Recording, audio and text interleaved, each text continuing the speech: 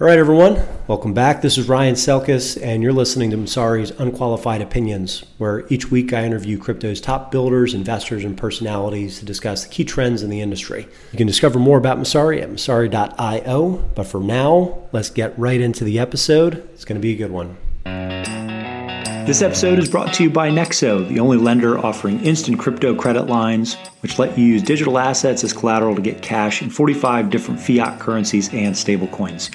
You can also park idle assets with Nexo and earn up to 8% annually. This is a company that's a strategic partner of exchanges, OTC desks, and crypto funds, all of which borrow, lend, and grow their assets using Nexo. Explore Nexo.io or reach them at institutions@nexo.io to learn more.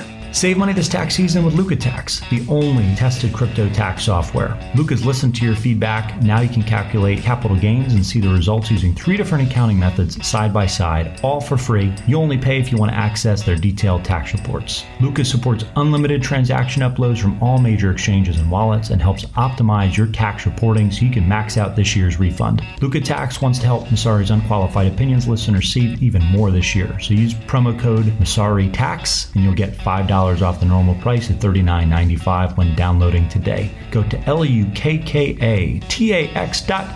and save money this tax season. Have you seen what the Crypto.com team's been up to lately? Talking about the MCO Visa card. It's a beautiful metal card you can top up with crypto and spend anywhere Visa's accepted. You get up to 5% back on all your spending, plus 100% rebates on Spotify, Netflix, and now Amazon Prime. Travel? How about unlimited airport lounge access and interbank exchange rates? So many perks in just one card. You can download the Crypto.com app and reserve yours today. This podcast is presented by Blockworks Group, one of the top blockchain events and media production companies I've worked with. For exclusive content and events that could help you with insight into the crypto and blockchain space, check them out at blockworksgroup.io, and you will not be disappointed. What's up, everyone? Welcome back to another episode of Messari's Unqualified Opinions. I'm Ryan Selkis at 2Bit Idiot. I have a very special guest today. She is the CEO of Binance US. Most of you probably know her as an award-winning dancer. She also spent some time at Ripple. We're going to come up with a ton of questions that cover Catherine's illustrious career in crypto, outside of crypto. Very excited to have this conversation. But Catherine, for starters, tell us what happened with that dance. Well, there's a bit of a backstory, but then there's not much. It all happened around a lot of fate. So I had a 14-year career in dance when I was little, and I was rejected from the Orlando Magic Junior Dancers when I was 9. And I've held on to that grudge. So when I realized that the NBA weekend was going to be in Chicago, one of the hotbeds for crypto, and I have a strong belief that, basketball, dance, and Bitcoin can bring the world together. I said, let's go, let's engage the crowds. Let's get people excited about Binance US. And so we just went and got, 2 tickets randomly, to the celebrity game. Mm-hmm. We're like, okay, we're going to try this out. If it doesn't work, I'll say I had fun and we'll not write it off as marketing. And so sure enough, right before the game starts, some guy with a headset comes up and he goes, "Ma'am, we've been seeing you dance to all the songs in your seats. Would you like to participate in a halftime dance-off?" And so this was, you didn't have an inside track. This was a meritocracy. No. This was an actual. This was StubHub to the hardwood. And so he immediately was like, "Yes, absolutely. Please let me pass this form over to my lawyer." And then I'm walking, and it's a 12-year-old boy that I was competing against. And I mean, I knew what the audience wanted, and they wanted a 12-year-old boy, not a budding, CEO of crypto to win this competition. But I left everything out there on that court, and I'm not disappointed in my performance. So I got to dust off some pirouettes and some items that I held on to for about 20 years. But it was. Wait, so you're telling me that was the losing dance? That was the losing dance. Oh my goodness. But it's because I didn't floss. So, I got to know my audience next time, and having original choreography is just not enough for them. So it was, he repeated a TikTok dance that was pretty well known, and the crowd went crazy. So I lost to him and then a guy named Dancing Dan. So I feel like, if anything, it was a step in closure for myself But I also think that this isn't going to be the last time you'll see me at Half Court. Well, if you can't already tell why everybody loves Catherine, hopefully that brief lead gives you a sense. Catherine, let's. I always like to start. Coley. Coley, let's do it. I know most people do, but I'm not sure the rules here. All right, so Coley. So I like to start, aside from dance stories, with every individual trip down the rabbit hole with our guests, because they're all very different. And I know it's a little bit of a cliched way to start, but I do think it's important to give people context for how you got to this point, right? And in particular, how you went from not being in crypto to being in crypto, which is the much larger leap. And obviously, I believe your start was with Ripple. But can you just talk about that path and what you did previously and how we got here today? Sure. I'm super excited to share this with your listeners. They've been such a devout part of shaping the crypto ecosystem, so it's exciting to share this with them. But I began really I'm an experiential learner.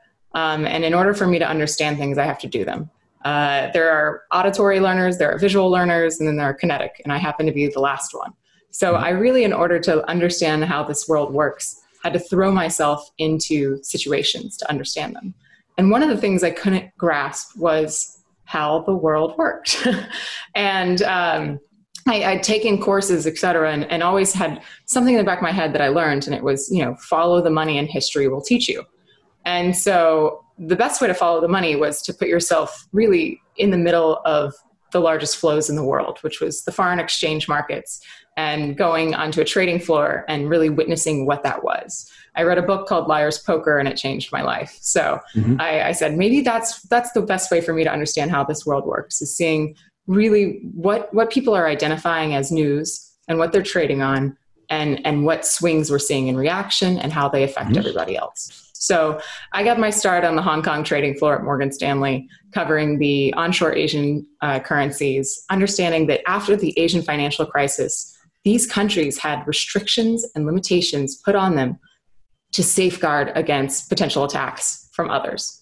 So it was a very unique situation where my counterparts in New York barely knew the difference between Malaysia's system and Thailand's system. And yet I was super aware of those niche differences, the opens and closes to sync with their equities markets, the ability of having like an omnibus account versus having to do individual trades. There's another world out there that is really telling to why these economies are developing in a certain way. So I found it super fascinating and just enjoyed that pace and the understanding, and had a real pulse on how the world worked. But the world was changing. So during my time, I witnessed that one of the jobs that I had was extremely manual. I had to move between a Bloomberg terminal to a Reuters terminal. And so no matter the automation that I provided, I couldn't skip that step. And, you just kind of sat there frustrated going like, so this is job security. They need me. I'm the rotation of my body over here to type. Is there something I can create mechanical that could do this for them? But you just noticed that there were some frictions along the system that really held things back from going to be fully electronic. Funny, we use the word electronic describing things as fast moving back then, where now it's all digital. So electronic trading was taking off. The ability to put algos in the hands of your customers rather than facilitate a TWAP or time-weighted average, going through that on their own was something that was empowering. Your user or your customer really enjoyed being able to monitor and watch their activity and understood that they were getting the best price. They weren't having a middleman, take things off based on how they felt, really. And that was something that we were seeing as a scaring factor on the sell side, but an empowering factor when you thought about the market as a whole. So I really pushed forward and dug into how electronic trading and the FX platforms were going to be helping. But I was oftentimes told, like, slow down. This is ruining our enjoyable jobs as voice brokers to some extent. So when I witnessed all of that evolution, I kept in the back of my head saying, there's got to be a better way. There's got to be a faster way. I don't want any little girl to wake up and say, today I'm going to type on a Bloomberg terminal and rotate and type on a Reuters terminal. And that's going to be why I went to school and why I continue to wake up every day. So the ability to automate that or make it move in a way that everyone could access it was really exciting to me. So that's truthfully, I kind of think of it as I've been training for the Olympics. Those were the early days that got me to say, I'm fired up about increasing the rate to which we can offer institutional quality services down to the individual and streamline the whole process in itself. It boggles my mind that 3,000 people, which is still small, that's the amount of sell-side employees there are in foreign exchange. 3,000 people were dedicated to moving other people's money from one place to another.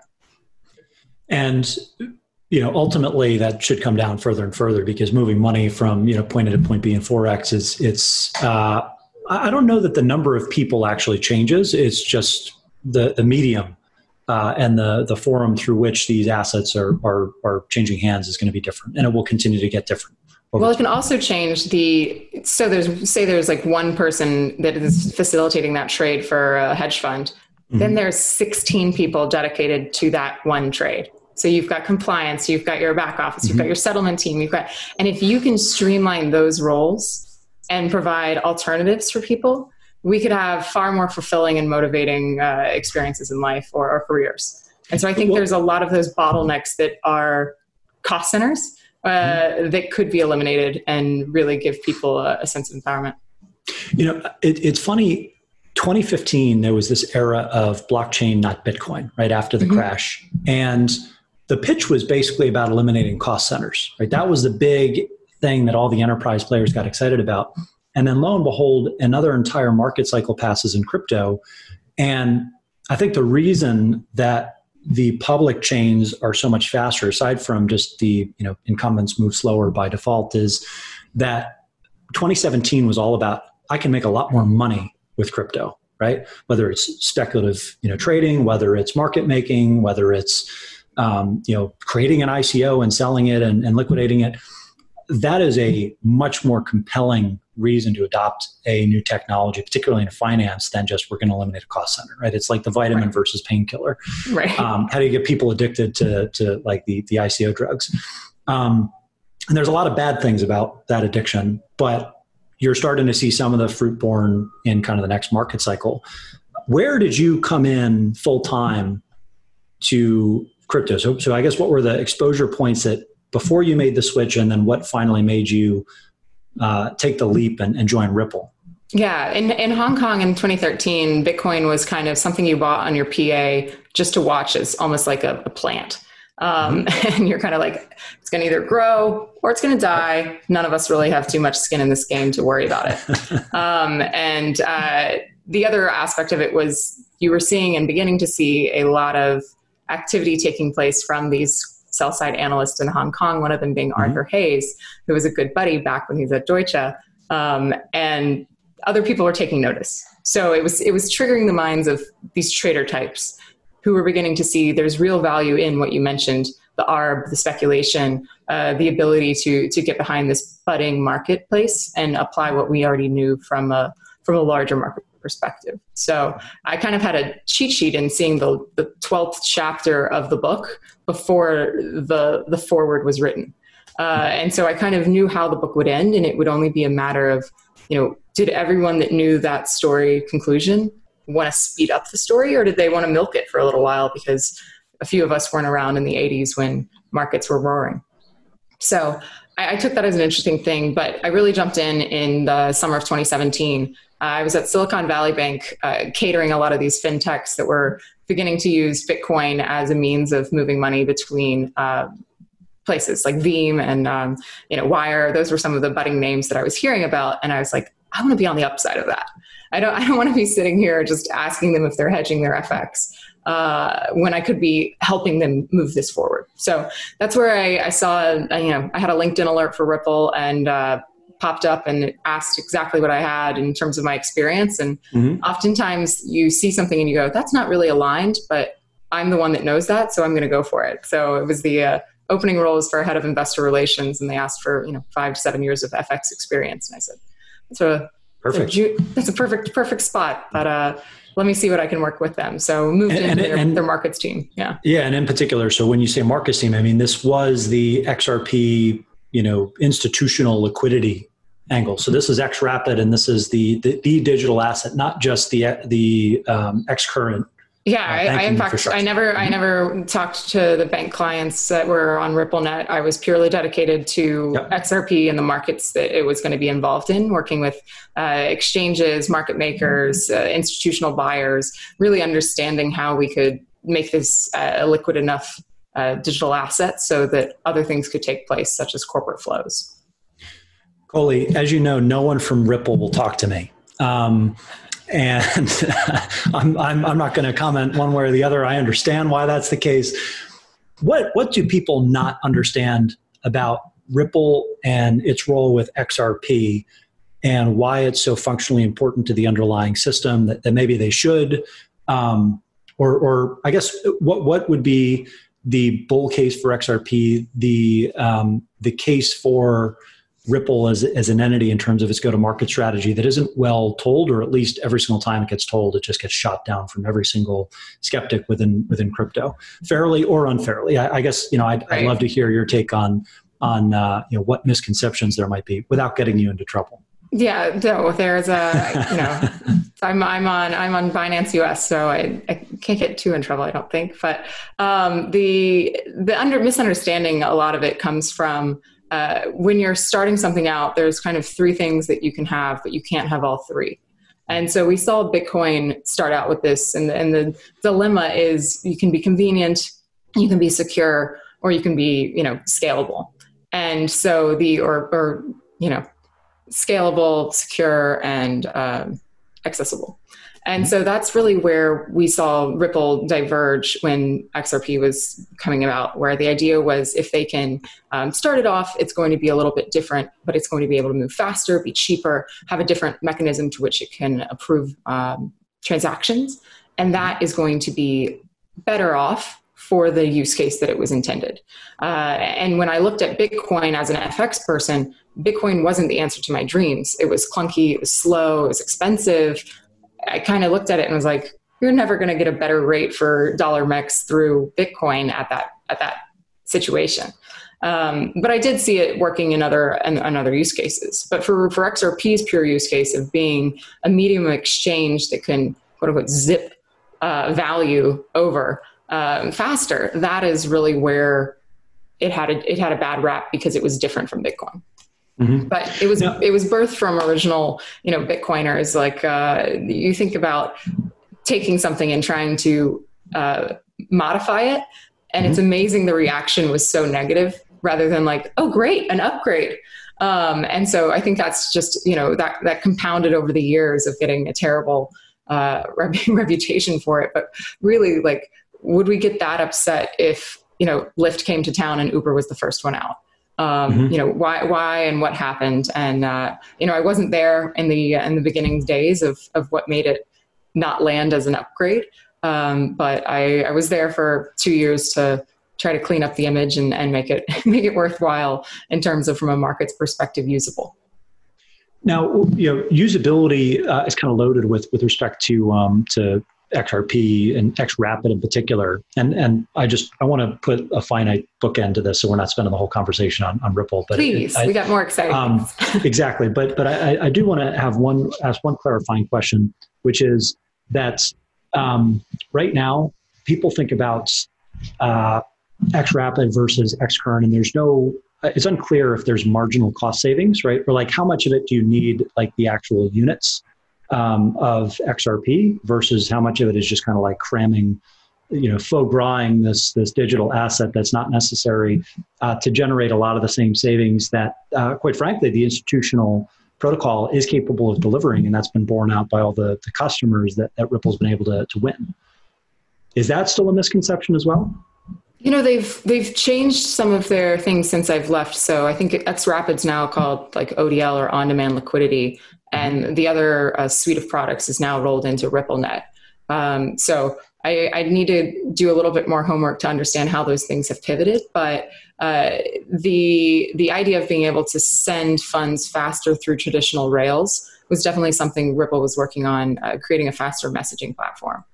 So that you were able to send real data across to have more information and have that kind of send in an immediate way that would be super useful, as is in the current market.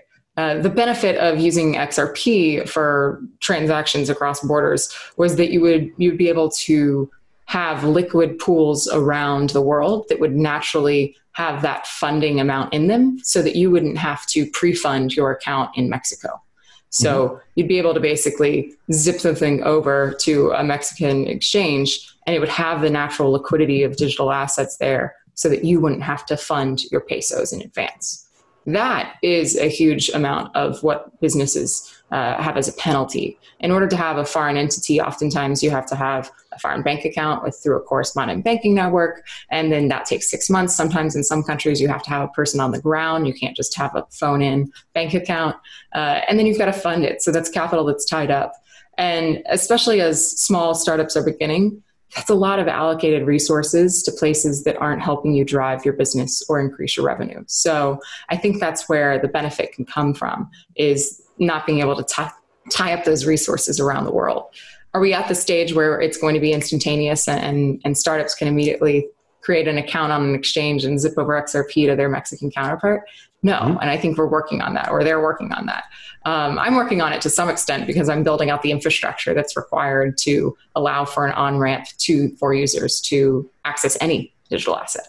So that was why I did want to drill down a little bit on XRP, because Binance is handling hundreds now. What is the total supported asset count? On Binance.com, way more. On Binance US, 30 plus. Yeah, and you're still playing catch up, and some of that's for regulatory reasons. But the global platform, you're dealing with hundreds or at least 100 plus different assets.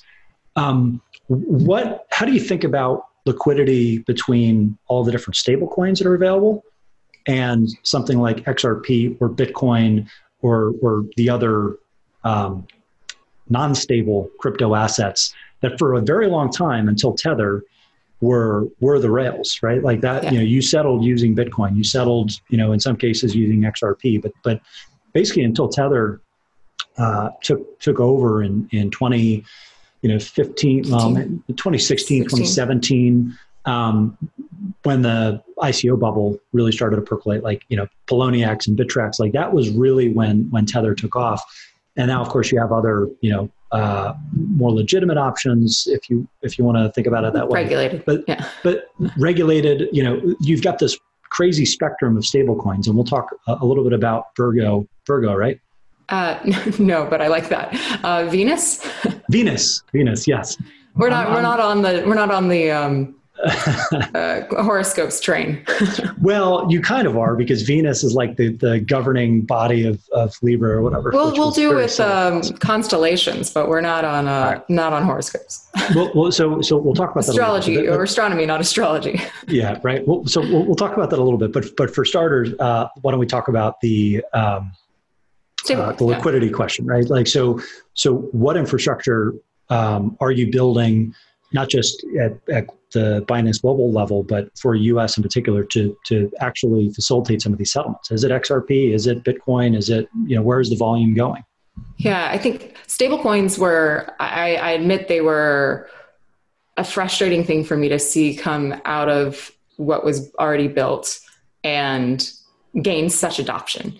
And I call it like the tricycle training wheels element of people were too afraid of understanding a universal digital asset that they had to go digitize the derivative of what they were comfortable with. And so they went, okay, we're going to, digitize the US dollar. It's going to be backed by the dollar 1-to-1. It's going to have, everything's going to be denominated in basically US dollars in terms of how you're pricing things. And it's still going to have, the regulation inside the United States determining this. And so it really did validate the use case for XRP of people wanting some form of a digital asset to move money around the world. The downside of it was it didn't alleviate the concern that you had with having something be regulated by the United States. So for the sake that anytime someone crosses an FX spread and it goes through the US dollar, which most things are all priced against the US dollar, it's then privy to US sanctions and further ruling that involves the United States. Most people in the United States would say, hooray, that's fantastic. But to those that are trying to get things through on a, between Pakistan and Brazil, you're going to have, you can't trade if it's a US bank holiday and settlements are closed. And you're like, but our world doesn't involve any part of America, and we're still following their rules when we're transacting. And I thought, and I still think that there is a better world where people are not having to be tied to the US dollar, tethered for that reason. And so that's where I still think Bitcoin has its benefits and XRP has its benefits, but perhaps they were just too provocative for people to connect the dots into seeing why that made sense. You face this a lot with companies that are going global and they pay their foreign employees or get their revenues in US dollars rather than the local currency. And that in its own is comforting to the accounting side. So people are excited by it. But it does bleed cash when you see volatility in those local currencies. And it does burden your end consumer in those local areas that has to find a way to convert coins. Usually the burden on them is the FX rate that they get, which is usually terrible. And it just doesn't create a super pure experience that I think we could get to. So with stable coins, you're offering that similar thing. You're going to be able to send dollars around the world, which is super convenient. People already do it. And it's going to be in a digital form, which I think is helpful if that's adopted for people. But it's not the pure case of a universal currency that is going to be determined by the pure fluctuations of the market players themselves. What's disappointing is that we haven't really seen one of those pure versions, I guess for lack of a better term, of a stable coin get mass market adoption or even gain the ability to get off the ground in some cases. Like we have Tether, which is dollar denominated and it's held in the shell game of corporate accounts.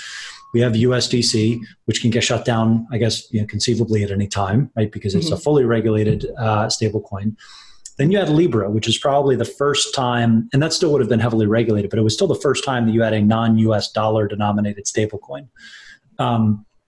After that, there's a pretty steep drop-off where the only real permissionless dollar-pegged or stable asset is probably DAI right now. And the liquidity on that is nowhere, right? So I guess maybe this is a place to chat a little bit more about Venus. Yes, it might be regulated, but if you're talking about fiat currencies, right? Like fiat and like pegged currencies, they're almost by definition they're going to have to be regulated, right? Yeah. So it's people opting in to have a fully regulated digital asset that's based on the dollar. That's it's, as I call it, it's their training wheels.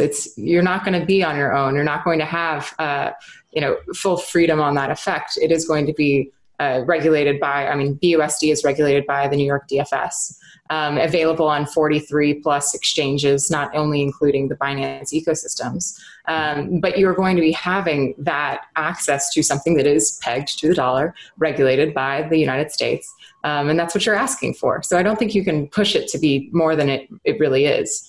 If you want something beyond that, then that's why you have digital assets that are hopefully self-sovereign.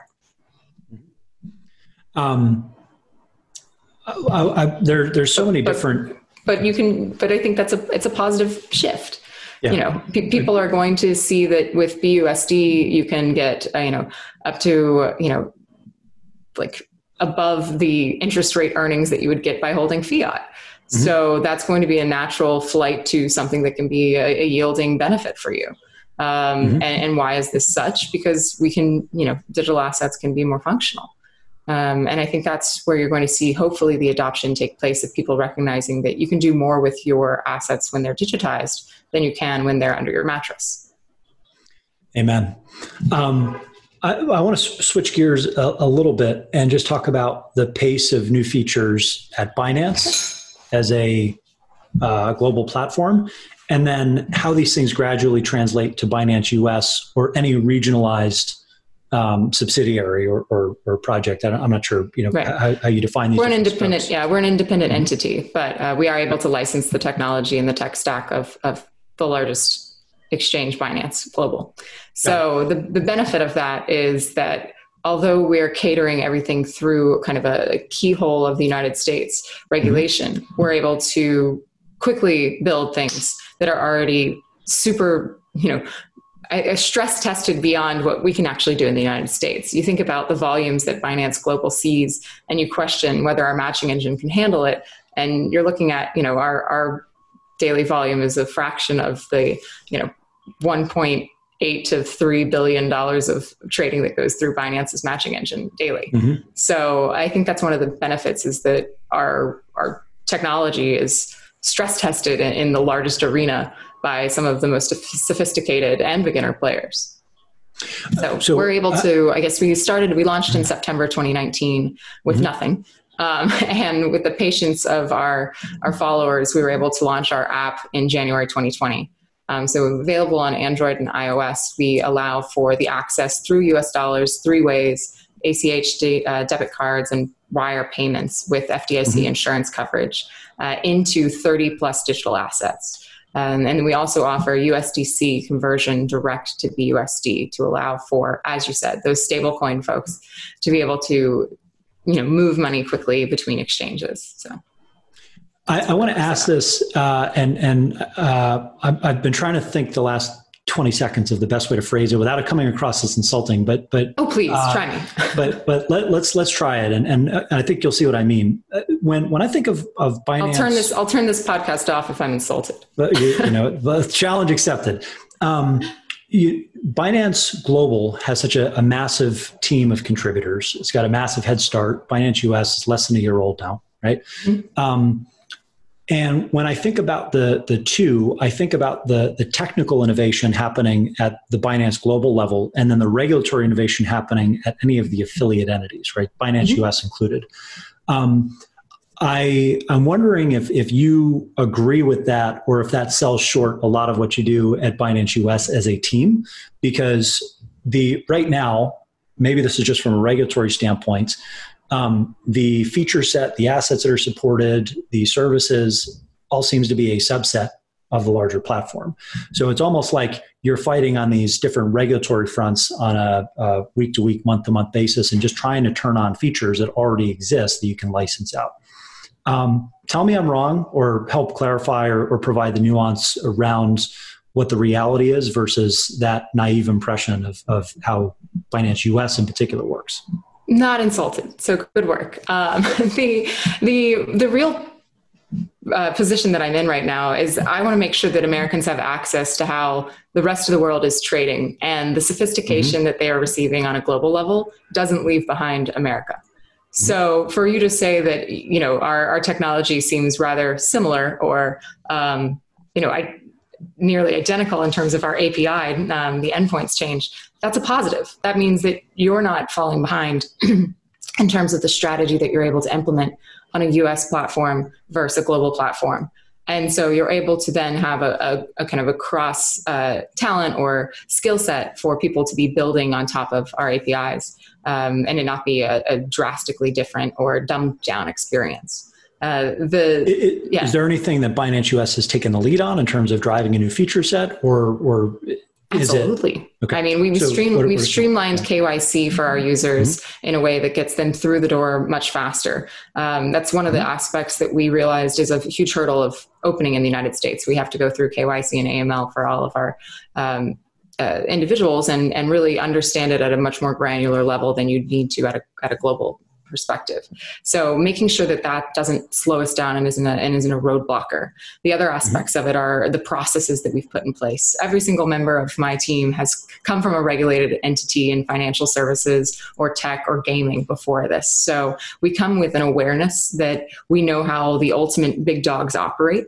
And we now get to translate it down to making sure it's a usable individual experience. So being able to come through and say, okay, I want to be able to move money quickly. What is it that I'm going to be needing? Having ACH as an available option for free on-ramps. Having the KYC be streamlined.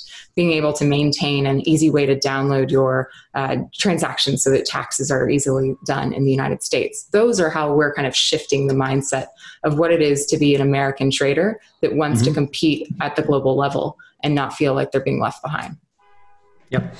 But it's true. The translation from the global tech stack of margin lending, futures, you name it, that does not translate one for one inside the United States. So it is almost my job and our team's job to translate it in a way that's digestible and also desirable. Not all Americans want a certain type of trading platform that you see the rest of the world demanding for. So, well, and this is also the innovator's dilemma in financial services in the U.S. more generally, right? You have more compliance folks on many of these banking teams than you would on the tech team. So it's kind of consistent, I think, more or less with how financial services works in the U.S. more broadly, and it speaks to a broader question of, will we be able to innovate anywhere nearly as quickly as some other areas of the world when it comes to Web3 and digital finance, right? Decentralized finance. How do you think about Binance US's role in pushing the adoption curve for all of the ancillary US-based projects on behalf of the entire ecosystem? Because there are a lot of very talented teams, most of whom I believe are still hamstrung by US regulation. Mm-hmm. And many of them, even if they're here technically, or said the other way around, even if they're technically based overseas, a lot of the teams are here, and they basically can build here but sell only abroad. You've obviously spent a lot of times on the front lines. Yeah, what is something that's super scary and sad a little bit, that you're seeing people fearful of launching in places where they could make a huge impact, and having to go, quote unquote, the easy way out, which is really the difficult way out, and launch to an audience outside of your home jurisdiction. And so that's where we're really paying a close attention to what are the projects in the United States that would actually benefit a U.S. trading population and graduate to a global or an international use case. And therefore you have an easy bucket of getting on board with Binance US first, and then being able to launch on a larger global scale with Binance Global. We're playing catch up right now, given we started with 0 assets and now we're launched to over 30 plus, going through and evaluating each one of them through our templatized approach of the digital asset risk assessment framework, catering to be aware that these projects need to have longevity inside of the United States, and need to be focused on developing something in such where it's beneficial to a U.S. trader. And that's really where I think projects, they often ask, like, how do I get in touch? How do I get listed, et cetera? And I consciously tell them, be so loud and large inside of the United States that I have to list you. I want to know that the demand is really here. If you're building in the shadows and trying to get international adoption first, then you won't get my attention. If anything, you're probably the riskiest person to ask, right? So it's one thing to get listed overseas, but because the hurdle is that much higher in the U.S., the asset, needs to be so good you can't ignore it, right? To paraphrase. Right.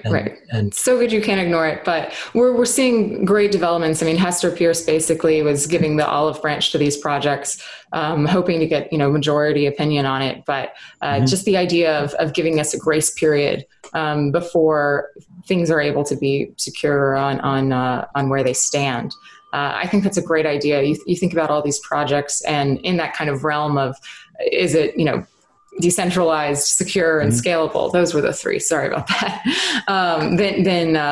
Then you have to focus on 1 or 2 in order to get adoption, and then you can focus on 3. But that's really where I think we're able to have an opportunity for people that are beginning to trade or demanding to get a U.S. audience, and we're here for it. We're open and listening. So much of the conversation in that gray area has to do with governance and control, right? Both from a technical standpoint and from a network security and financial incentive standpoint. Binance has rolled out staking services. They've pretty quickly become popular because, at least at first, I know you were offering staking for 0 fees. Have you changed that structure? No. Still the same. Still true.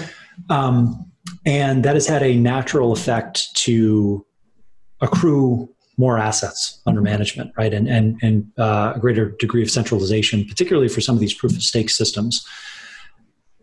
If one of the primary gating items to a given project being viewed not as security or being viewed as decentralized and actually useful If that's so important from a regulatory perspective and just from a community development perspective, how do you think about the Binance's role in providing governance tools or end user tools to actually cast votes and actively participate in these networks versus just turning Binance into a proxy of sorts?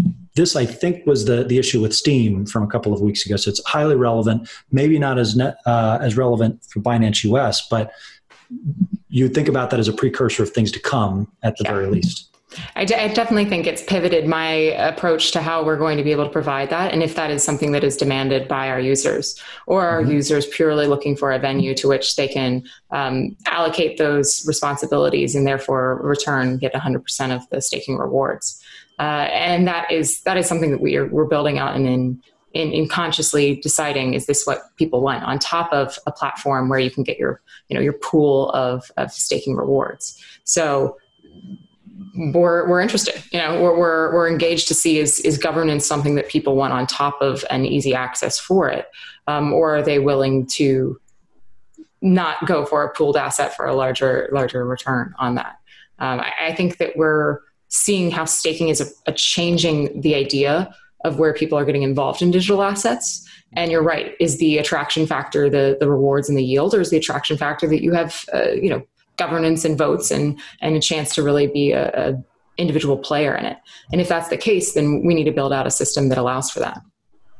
Well, I certainly think it's probably mostly about yields and mostly about, earning for most users, even if people will dispute that for, lawyerly reasons. The bigger question is, how do you prevent Binance from becoming the de facto owner of some of these networks if most of the liquidity is on Binance and is actually being custodied and staked on behalf of users?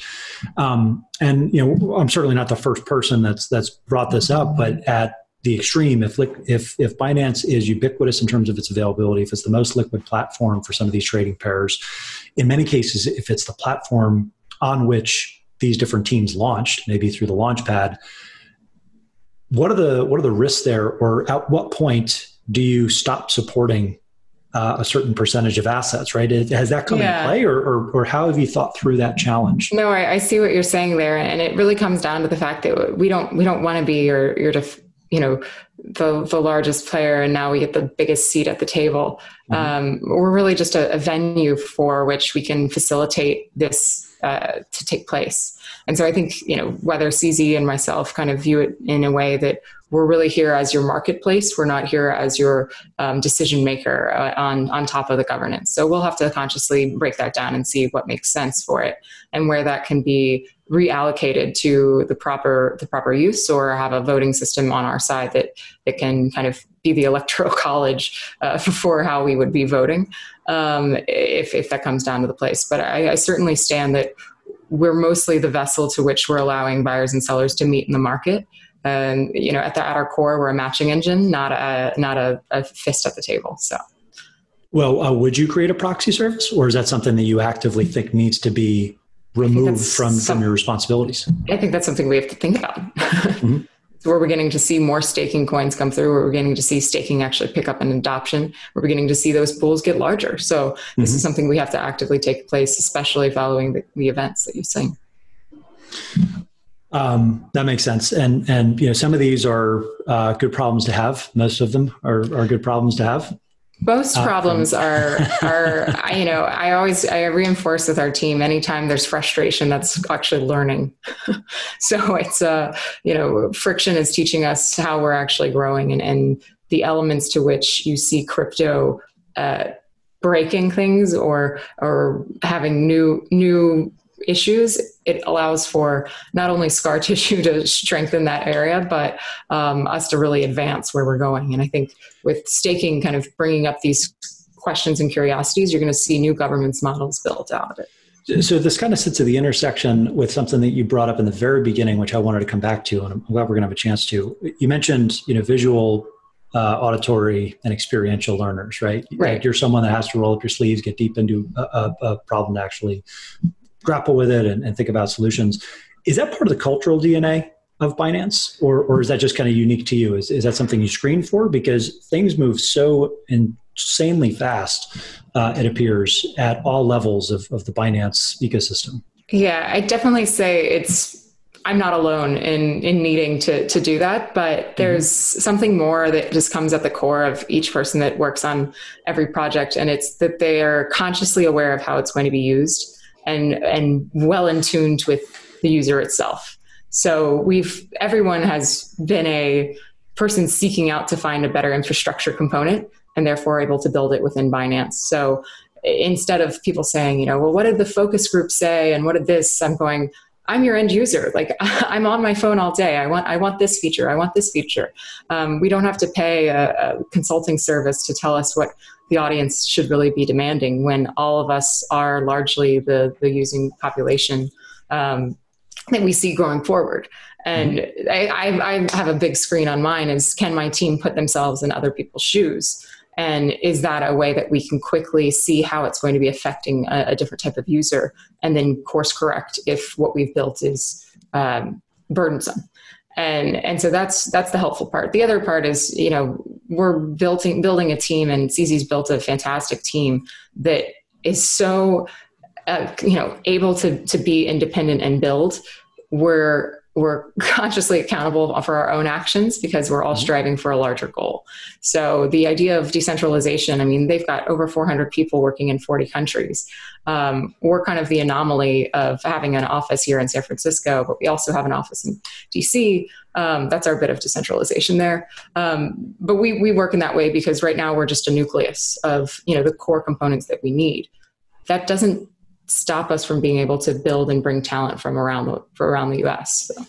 Yeah, the decentralized approach sounds good when you have a global organization, but it doesn't really work if you're trying to build a US regulated entity anyway. So, they just need enough. Well, we've been plenty decentralized before. Around the holidays when I sent everyone home, we were fully decentralized and fully operational and saw some of our largest volume days. So, the ability to get work done and communicate in a way that's far more productive has helped us tremendously get ahead to where we need to be and continue to grow into kind of the par of line that you see in the United States so far. So we've got tremendous work ahead of us. We are only operable in 37 states. I hear that all the time, that how can you be Binance US when you only operate in still the majority of the United States, but we're working on those licenses to get operable in those states. We're pushing forward to increase more of our trading pairs that are demanded by our American traders. And we're continuing to make a seamless approach, whether you're a beginner, whether you're an advanced, whether you're a full-time market maker or trader. So those are the offerings that we're providing. And, I'm hungry to see the next generation adopt it in ways that we're going to be able to cater them to this journey rather than them clunkily find themselves kind of out of last resort going to an exchange. To that end, are there certain new features or new product lines you want to tease that might be on the way? It seems like there's something new every week, but anything that's on the horizon? Or twice a week sometimes. We will continue to be listing new coins. I think that's exciting. We've rolled out our BUSD conversion from USDC, so that's really easy, with also offering pairs in BUSD so you can move quickly into those assets. I think you'll be seeing a streamlined approach to how our app is going to be interacting with our users, and that's one thing that we really hope can become less of a differing experience and more second nature with how you're going to be operating in the world. So I look forward to advancing the usability of our app, but also making sure it's just something that becomes part and parcel. I paid for Girl Scout cookies today with BUSD to someone, and I was like, so much easier than walking down the street and finding dollars and paying them.